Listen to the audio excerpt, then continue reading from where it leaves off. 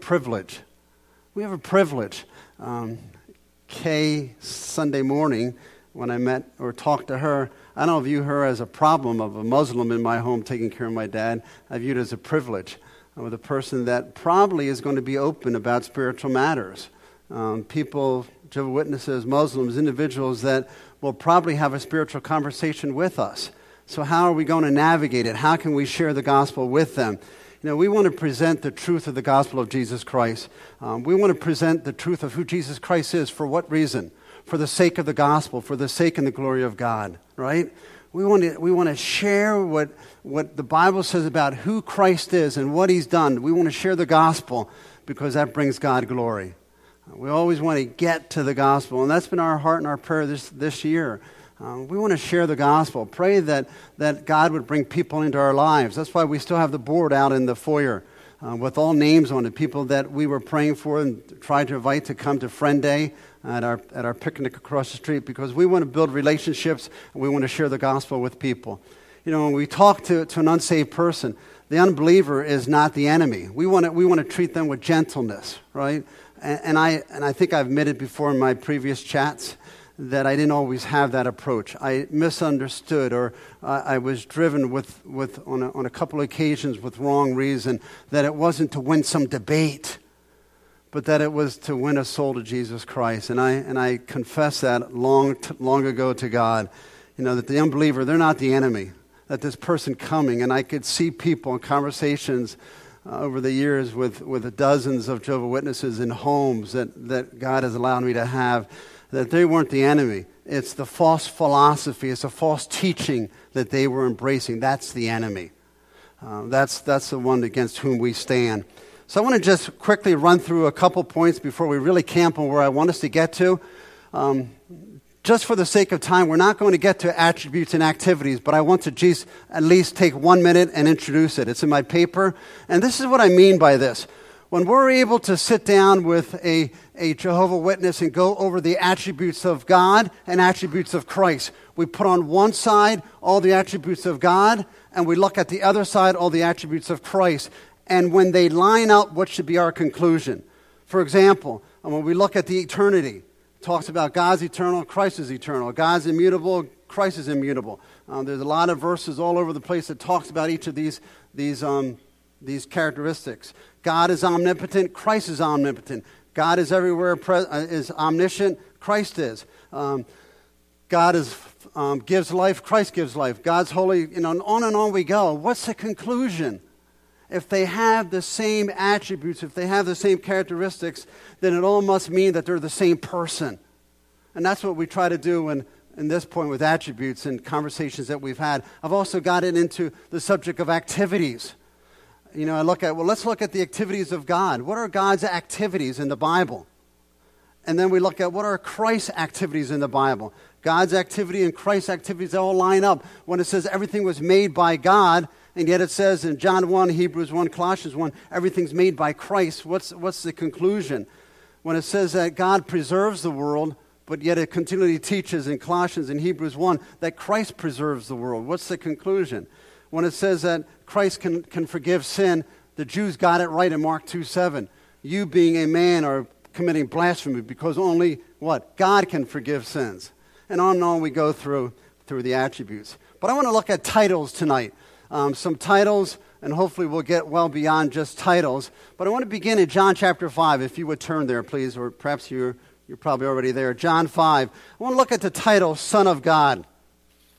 What does Son of God mean when Christ uses it? In many places, it's referred to, he's called the Son of God, one of Christ's favorite titles, Son of God, Son of Man. Well, Son of God has a sweet, specific aspect. This title is reflecting an idea that Christ is communicating. And in this idea that he's communicating is that a father and son are oneness in essence, right? I mean, they're the same essence. Like if you were to meet my dad, and many of you have, this is my dad. He and I are the same essence. We're both human. You know, he's not some foreign alien. I mean, we're made of the same. So when I refer, this is my dad, then it's just going to be the idea of the same substance. So that's what they're getting here in John 5 and John 10, that when he says Son of God, that is quite a challenge. That's why Muslims have a problem with saying Son of God. They don't believe that in the sense that he's truly the Son of God and he died on the cross and rose again. God can't have a son. Okay? So here when we step into John chapter 5, the phrase isn't used, but the idea is. There are a lot of places where Son of God phrase is used. We'll look at one momentarily. Verse 17. But Jesus answered, this is after the man was healed, but Jesus answered them, my Father is working until now, and I am working. This is why the Jews were seeking all the more to kill him, not because of breaking the Sabbath, but he was calling God his own Father, making himself equal with God. So Jesus said to them, truly, truly, I say to you, the Son can do nothing of his own accord, but only what he sees the Father doing. For whatever the Father does, that the Son does likewise. So what's happening in these three verses? In verse 17, the Jews get it, don't they? They understand what Jesus is claiming in verse 17, because what they say in verse 18. They didn't miss the point that he said, my Father. He didn't say, your Father, or he didn't say, our Father, but he made it very specific, my Father. They saw the claim that he was making was far more than just one that was a follower of God, but that there was an intimacy there. There was an equality. There was a sameness of essence. My Father. And that's when they pick up in verse 18, their response is they're picking up stones to try to kill him because they understood what he was saying. This is what Jehovah Witnesses say of this verse. It says, and this is a quote from the literature, JWs mistakenly state, Jesus, I quote, was here disclaiming equality with the Father. By saying in verse 19, they say, here then, after the Jews said, you're claiming to be equal with God, he disclaims that in verse 19 by saying that I can only do whatever the Father does. Whatever the Father does, that the Son does likewise. Is that what Jesus is really saying? Is he really saying, hey, wait, hold on a second. I'm not claiming to be God. Does he come out and say, I'm not claiming, what are you talking about? I'm not claiming to be God, the one with God. I'm not claiming equality. I'm just a mortal. I had a beginning. I was created. Don't view me as somebody special. I'm not someone special. But look what he says. Look at what's said in the end of verse 19. For whatever the Father does, that the Son does likewise. Don't camp on just the beginning. I can only do what the Father does, because we talked about that from 1 Corinthians 8:6 before. Equality in the headship, and yet Father sends the Son, Son sent the Spirit, submission. So he does do what the Father says, but he can do whatever the Father does. Let me put it to you this way. Anybody in this room can say that? Of course we can't. Can anyone say that I can do whatever the Father does? Whatever I see him doing, I can do. That's a claim to deity. Christ is referring to his submission, but he's also making a claim to deity, that I do whatever the Father does. And this is what I've said every time in this passage with Jehovah's Witnesses. So let me understand. You are claiming to live in the 21st century to have a better handle of what Jesus is saying than the first century Jews. So why don't we just take the first century Jews as what they understood? That they accused Jesus of claiming, verse 18, to be equal with God. And what we don't ever see in response, Jesus doesn't say, I am so sorry, you misunderstood me. That is not at all what I meant. You see, a good teacher, if that's what all he was, would have said that. So again, I think that's a powerful statement here of Christ claiming equality with God. Let's turn to look at the next phrase, Son of Man. We're going to end up in Daniel chapter 7, but let me put two verses on the board here. Mark 8, and he began to teach them that the Son of Man must suffer and be rejected. And then in Mark 9, and as they were coming down the mountain, they charged him on man until the Son of Man had risen from the dead. So another favorite title of Christ is Son of Man. What does Son of Man mean? Turn with me, please, to Daniel chapter 7. We want to look at Daniel 7. What is said of Christ? What is he claiming in Daniel chapter 7 when he claims to be, when he ties into there? We'll look in a moment when Christ is reaching back, when he's talking in Mark chapter 14. He's referring back to Daniel 7, but we need to know where the phrase Son of Man came from. It comes from this passage in Daniel chapter 7. Again, can I pause a moment? Who is Jesus Christ? Who is Jesus Christ? I'm really not looking for answers. That's the pivotal question.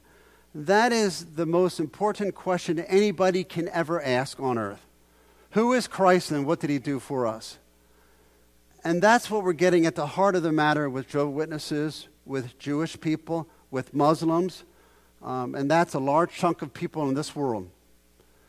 The heart of the matter is, who is Christ? Can I show from Scripture who Christ is? That's what we need to be defenders of the faith. We need to be individuals that could give a strong apologia, a defense of the faith.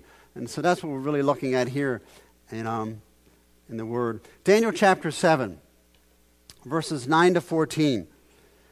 We'll look shortly in Mark chapter 14 when Christ is quoting it. But I want to start in Daniel chapter 7, a great Old Testament prophecy. The previous verses prior to verse 9 talking about different kingdoms. There's a vision of 4 beasts talking about 4 future kingdoms that would come up, 4 rulers. And now it's summing up the great ruler that will one day come. Daniel chapter 7, verse 9. And I looked, thrones were placed, and the Ancient of Days took his seat. His clothing was white as snow, and the hair of his head like pure wool. His throne was fiery flames, and his wheels were burning fire. A stream of fire issued and came out from before him. 1,000 served him, and 10,000 times 10,000 stood before him. The court sat in judgment, and the books were open. Who's being described here? Now, you're timid because you're thinking I'm looking for Jesus, but you're not sure it is. It's really God. It's Yahweh. Okay, what we would call God the Father. Okay, he's the subject here. The Son of Man is about to be introduced, but it's the Ancient of Days, clearly speaking of Yahweh as the subject. I looked then because of the sound of the great words that the horn was speaking. And as I looked, the beast was killed and his body destroyed. The beast in the previous verse's context. Let me jump to 13. And I saw in the night vision, and behold, with the clouds of heaven, there came one like a son of man, and he came to the Ancient of Days. So here is a son of man, and he's coming to the Ancient of Days, and was presented before him, and to him was given. So the Ancient of Days is the one that has all of this power and authority. And what is he doing? He's given to the Son of Man dominion and glory and a kingdom that all peoples, nations, and languages should serve him. His dominion is an everlasting dominion, who shall not pass away, and his kingdom one that shall not be destroyed. So here we see the Ancient of Days is giving all of the authority, sovereign power that had been exercised by the 4 kingdoms of the people, the rulers, and he's giving it to the Son of Man, and it's conferring on him all of the power and for everyone to serve him, or AKA to worship him. And it says that his kingdom will be forever. It will be eternal. We're not going to go there, but if you want to make a note, Psalm 2, or you could get my notes, Psalm 2, 6-9 ties in here. That's a prophecy that says one day, kiss the Son of Man, serve him, bow before him. This is when it's going to happen. Okay? So we're seeing the Ancient of Days and one coming that's a Son of Man is going to be given glory, dominion, glory that only belongs to Yahweh. Dominion and power and worship and service, and his kingdom's going to be forever. That's only God that's being described. But we accept the Trinity. Can we answer and explain it fully? I don't know of a person that really can. God the Father, God the Son, God the Spirit, 3 persons, but one God. There's not 3 gods, there's one. And we understand the equality, the oneness here. Now that's all a background as we turn to Mark chapter 14, please. Mark 14, as Christ is being interrogated by by the religious rulers, and they ask him in verse 62, are you the Christ, the Son of the Blessed, in verse 61, because they get who he's going to be. They don't see the Christ, by the way, just means the anointed one, right? Messiah. Okay? Are you the Christ, the blessed one that's to come? Because they view him as being incredible, not just some man. They probably don't fully understand what they're looking for. But he's not a man. And this is Christ's answer. He says, I am. And that's a powerful phrase right there. But ego, eimi, I am, and you will see the Son of Man seated at the right hand of power and coming with the clouds of heaven. So what he says is, yes, I am the one of Daniel chapter 7. I am he. Well, they get outraged at that. They want to kill him because they don't believe that he is. And what he's really saying is, I am that person. I will one day judge you. So again, who is Christ? Son of man, Son of God, and we're just touching on them briefly. Rich phrases that we're looking at. Turn with me to Titus chapter 2, verse 13, please. This, I think they're all, I want to say with each one of them, this is one of the strongest arguments. I think they all are all strong arguments. Who is Jesus Christ? Where in the Bible, New Testament, does it say that Jesus Christ is God? Can you tell me? Where? 1 John 5:20. What is it, Ray? Where else? Okay, John 1:1. Okay, in the beginning was the Word was with God, and the Word was God. They'll have an article before that, a God, but maybe someday we'll be able to explain that pretty easily. Go ahead.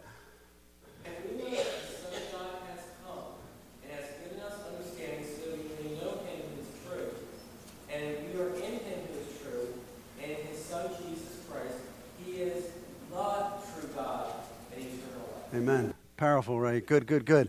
John 20:28, my Lord and my God. We have Hebrews 1:8. On and on it goes. But let's look at Titus 2:13. Titus 2:13 is a beautiful, simple verse. Waiting for our blessed hope, the appearing of the glory of our great God and Savior, Jesus Christ, who gave himself for us to redeem us from all lawlessness.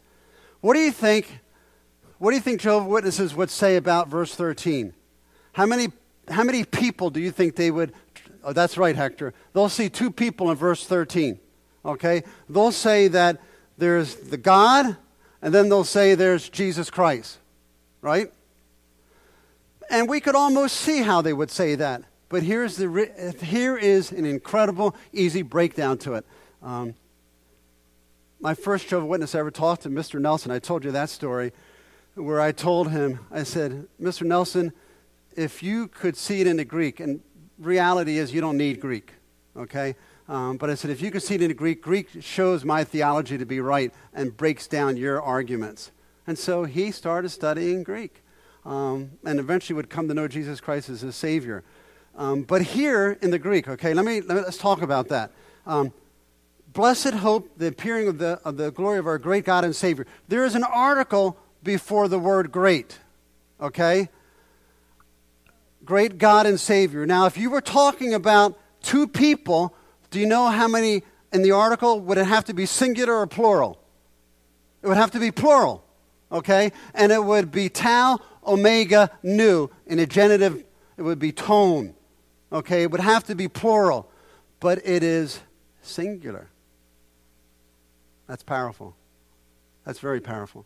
It is singular. It's a genitive singular, but it gets better than that. Okay? So it has singular because one person is in view and he's being described. The great God and Savior. Here are two titles that are being given to Jesus Christ. He's the great God and he's our Savior. And it's singular article to talk about one person. But it gets better because look at the next verse. Christy, you were an English par excellence, correct? Help us out here. What can you tell us about the personal pronouns in verse 14? I know, I'm putting you on the spot here. What? Yeah, I mean, they're verse 14. Who gave himself?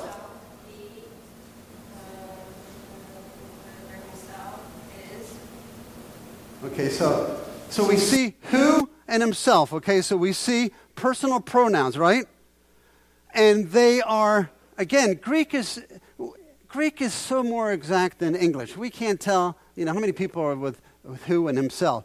But in the Greek, it'll have plural, singular, and plural. And here it's singular. Who is singular and himself is singular. So it talks in verse 13, article before the great God and Savior describing Jesus Christ, and then it carries it forth in the next verse, who is in the singular and himself is in the singular. And it's continually shown that Christ is a subject, but it's one more better. Where in the New Testament do we ever see God, Yahweh, appearing?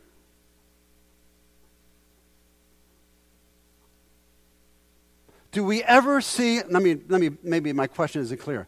In the second coming, where do we ever see in the New Testament where it says that God, Yahweh, will come in the second coming? You ready? Never. Who is always the one that is going to come in the second coming? Who is it? It's Jesus Christ. What are we talking about here? Waiting for a blessed hope, the appearing of the glory of our great God and Savior. Jesus Christ always comes. Check it out. Check them all out. Check out Matthew chapter 24. We'll see that Christ is always coming. You look at other passages of Christ's second coming in Romans 13. Christ is always the one that's appearing. It's never God. So again, Titus 2:13 is a powerful verse. Let's move on. Turn with me, please, to John chapter 12. I really want to get through the point of worship before we need to run. John chapter 12, verse 37 to 41. As we're turning there, would someone chase down Isaiah 53, verse 1? Who would do that? Okay, thank you, Deborah. Isaiah 53, 1. And who would read Isaiah 6, verse 10? Thank you, Hector. Very kind of you. Isaiah 6, verse 10. Let's follow with me as I read now John 12, 37 through 41.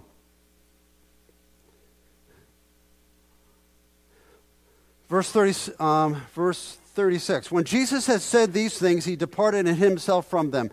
Though he had done so many signs before them, they still did not believe in him. Who's the subject? Jesus. Okay? Jesus is the subject. We see that in verse 36 and 37. So now he moves on. So that the word spoken by the prophet Isaiah might be fulfilled. Lord, who hath believed our report? Deborah, would you read Isaiah 53, 1? Who hath believed our report? And to whom is the honor of the Lord? Okay, and look at what we find here. Lord, who hath believed what he has heard from us, and whom has the arm of the Lord been revealed? So here Isaiah is quoting, or I'm saying John is quoting from Isaiah chapter 53, verse 1. Therefore they could not believe, for again Isaiah said, can you read your verse, Hector? Make the hearts of these people dull, and their ears heavy, and blind their eyes, lest they see with their eyes and hear with their ears, and understanding with their hearts, and turn and be healed. In fact, would everybody keep your finger in there and turn to Isaiah 6 for a moment? So we see in our John 12 passage, the first verse quoted was Isaiah 53, 1. And did you see in Isaiah 6, verse 10, was verse 40 was quoted, right? Okay, you see that? Look at verse 41 with me of John chapter 12 as you're turning to Isaiah 6. Let's read it together. Isaiah said these things because he saw his glory and spoke of him. You see that? Who is verse 41 talking about? John 12, verse 41. The whole flow, 36 is Jesus Christ, right? Jesus Christ, is it not the complete context? Am I right? You all with me? Did I lose anybody? Please raise your hand if I lost you. Everybody close your eyes, raise your hand if I lost you. Okay. Okay, let's come back to John 12. Keep your finger in, your fingers are going to do well. Okay, and Isaiah 6. Hold on. John 12, verse 36. When Jesus said these things, Jesus is the subject. Now Isaiah is going to give a quote. John's borrowing 2 quotes from Isaiah, but Jesus Christ is the subject. So John here in verse 38 gives a quote, and that quote happens to be from Isaiah 53 verse 1. But Jesus is the subject. Okay, talking about Jesus. And then it said in 38, therefore they could not believe, for again Isaiah said, he hath blinded their eyes. So again, Jesus is the subject. And their hearts being hardened because they don't see who Jesus is. It's all about Jesus. Okay? That's huge. You with me on that? Because now we get to 41. John takes some liberty, inspired of God, and he quotes what Isaiah really meant. So John just puts down in his gospel, by the way, you know what Isaiah, he's speaking and he's talking about the glory as he saw the glory of Jesus. Now your socks are about to be blown off when you look in Isaiah 6. Look at this with me. Isaiah 6. In the year that King Uzziah died, I saw the Lord sitting upon a throne, high and lifted up, and the train of his robe filled the temple. Above him stood the seraphim, each 6 wings. 2 he covered his face, 2 he covered his feet, 2 he flew. And one, holy, holy, holy is the Lord of hosts, and the whole earth is full of his glory. According to John, chapter 12, verse 41, who is Isaiah talking about there? Jesus Christ. Do you see what's being said? Yeah, Yahweh is the subject also, but there's such oneness. Jesus Christ is in Isaiah 6. That's what John's saying. I mean, what a statement when we ask, well, who is Jesus Christ? Let me pause and give a commercial list. We don't get to it at the end. We've hit one of those cycles in our life. And I met with somebody recently. They said, how do you get out of a cycle when it just seems like the Christianity doesn't thrill you? It just is like things. Usually when that happens, it's more of there's sin in my life I just need to confess. But to go to what I was trying to hit on Sunday is we need to keep looking to Jesus. We need to keep speaking the gospel. I need to remember what Christ has done for me. I need to remember that I was and I am a sinner, that I was dead in my sins, that I had no way to God, and Christ, God the Son, put on human flesh and came and rescued me. This God that we're looking at in Isaiah, holy, holy, holy is the Lord of hosts. He's the one that came. And maybe that'll give a good, may I say, kick in the back end, get us going in our Christian walk when we remember and look at the gospel and who Christ is. Well, let's move on. I think I'm going to skip John chapter 8. I'll leave that for my notes because I want to hit Psalm and Exodus before we part. Any questions as we're turning to Psalm 102? Any 1-minute question? Bev? Jehovah Witness, and they don't believe in the Trinity of God. They don't believe His Father, Son, and Holy Spirit. They believe Jesus was just a man. They don't believe He was the second person in the Trinity, because the Trinity is God is 3 in 1, 3 in person and 1 in essence, means they're exactly alike. And Jesus said, if you met me and you met the Father, because we're exactly alike, we think exactly alike on everything. Right, and that's why we're hammering home that Jesus Christ is God the Son. His deity, and believing that Christ had a beginning, that he was created, that he's not eternal. Might even some say that he was Michael. Okay? Psalm 102. Psalm 102. I would like someone to read Psalm 102, verse 1 and verses 25 and 27. Psalm 102. Dennis, would you do that, please? Psalm 102, verse 1. Verses 25 and 27, and the rest of us will turn to Hebrews chapter 1. Hear my prayer. No, you're a little excited. I appreciate that. Let's get to Hebrews 1 first. Thank you. Let's get to Hebrews 1 for a moment. Everyone, look down Hebrews 1, and I'm really going to refer to verses 10 through 12. I want you to hear what Dennis says. Who is the person in verse 1? And I want you to hear his attributes in verses 25 to 27. Okay, Zamim, go ahead. Hear my prayer, O Lord, and let my cry come unto thee. Of old hast thou laid the foundation of the earth, and the heavens are the work of thy hands.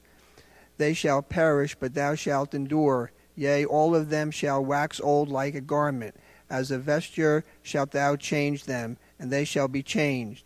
But thou art the same, and thy years shall have no end. Okay, we have the screen. We have the verse on the screen. See the word Lord? It's the word Yahweh. That's very important, okay? So Yahweh, or as some would call Jehovah. So Yahweh is the subject. Now I want us to see in Hebrews 1 what's said in Hebrews 1, and Jesus Christ is the subject. And I want you to see how verses 25 to 27 are exactly repeated in Hebrews chapter 1, verses 10 to 12. Follow with me, please, in Hebrews 1, verses 10 to 12.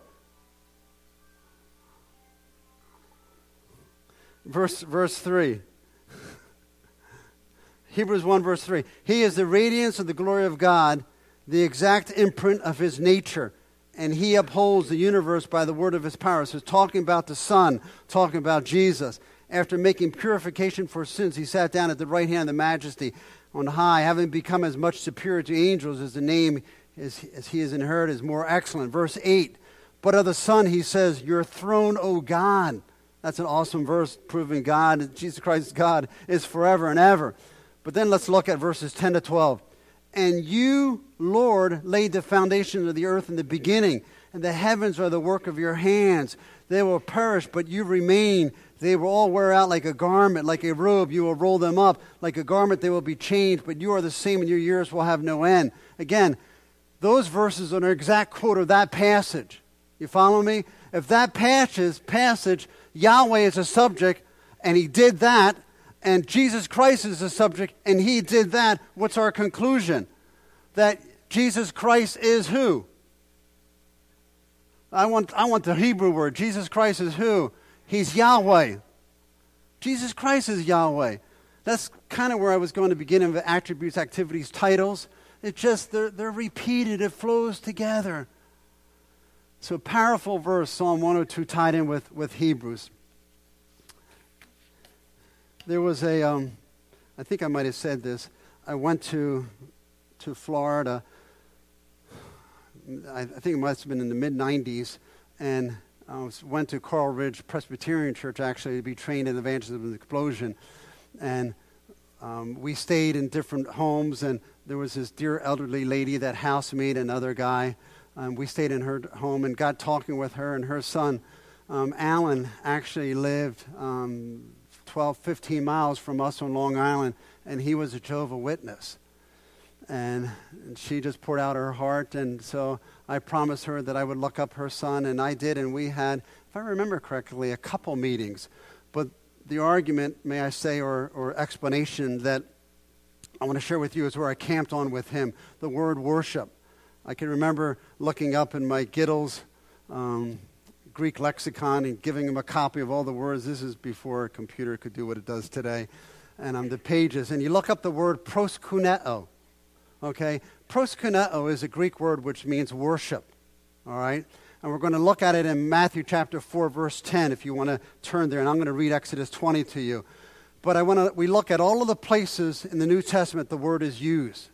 And this is what I gave to Alan. I'm just going to look at 3 or 4 of them with you tonight. As you're turning to Matthew chapter 4, verse 10, allow me please to read Exodus 20. It's a passage that you're very familiar with. You shall not make for yourself a carved image or any likeness of anything that is in heaven above, or that is in the earth beneath, or that is in the water under the earth. You shall not bow down to them or serve them, for I, the Lord your God, am a jealous God. So clearly the Old Testament Scripture teaches that only God was to be worshipped. There was not to be anyone else worshipped. That only God, Yahweh Almighty, was to be worshipped. And that is repeated repeatedly in the Old Testament, that only God was to be worshipped. Then we turn to Matthew chapter 4, verse 10, and Christ is teaching, and he says in 4:10, Then Jesus said to him, Begone, Satan, for it is written, You shall worship the Lord your God, and him only shall you serve. And the word that he uses there is proskuneo. So he teaches, and following up on the heart of Old Testament theology, only God was to be worshipped. Only God was to be proskuneo. You know what the important question is? Did Jesus ever receive proskuneo? Did Jesus ever receive worship? Acts chapter 10, verse 25, 26, we won't turn there. But when Cornelius fell down to Peter and wanted to worship him, Peter said, no, get up. I'm only a man. And when John wants to worship proskuneo, or falls down to worship angels in Revelation 19:10 and 22:8, John says, the angel said, you must not do this. We're only your servants. So here Christ taught in Matthew 4, verse 10, did Christ ever receive worship? Now, we don't have time to fully trace this out, but whenever proskuneo is used in the New Testament, in the New World Translation, in the Jehovah Witness Bible, whenever proskuneo is used and is referred to God, it is always translated worship. When proskuneo is used in the New World Translation and is referring to Jesus Christ, it is always translated obeisance. Yeah. They do an intentional change. Worship, proskuneo, God, but when it's used of Jesus, they soften it because their theology will not allow for God the Son to be worshiped, because that would be blasphemy. Let's look at a couple places. Matthew chapter 14, verse 33. Matthew 14, verse 33. And those in the boat worshipped him, saying, truly you are the Son of God. Now, if Jesus wasn't God the Son, right at that point, he would have to do one of two things. Well, he would have to, if he were a truly good man, and not God the Son, he would say, yo, I am just a man. Oh boy, stop that. Get up. Give only God worship. Okay? And if he didn't do that, and he really wasn't God the Son, then he would be a false teacher. But he accepts it. He doesn't turn it down. Look at Luke chapter, I want to get one in each of the Gospels. There's like dozens. Luke chapter 24, verse 52. Luke 24, 52.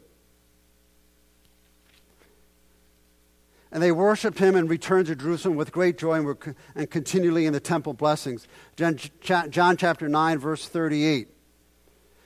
Lord, I believe, and he worshiped him, the blind man. So Jesus continually received worship. If Jesus Christ were not God the Son, then he would have to stop the worship because he would be a blasphemous, false teacher. There's so much more.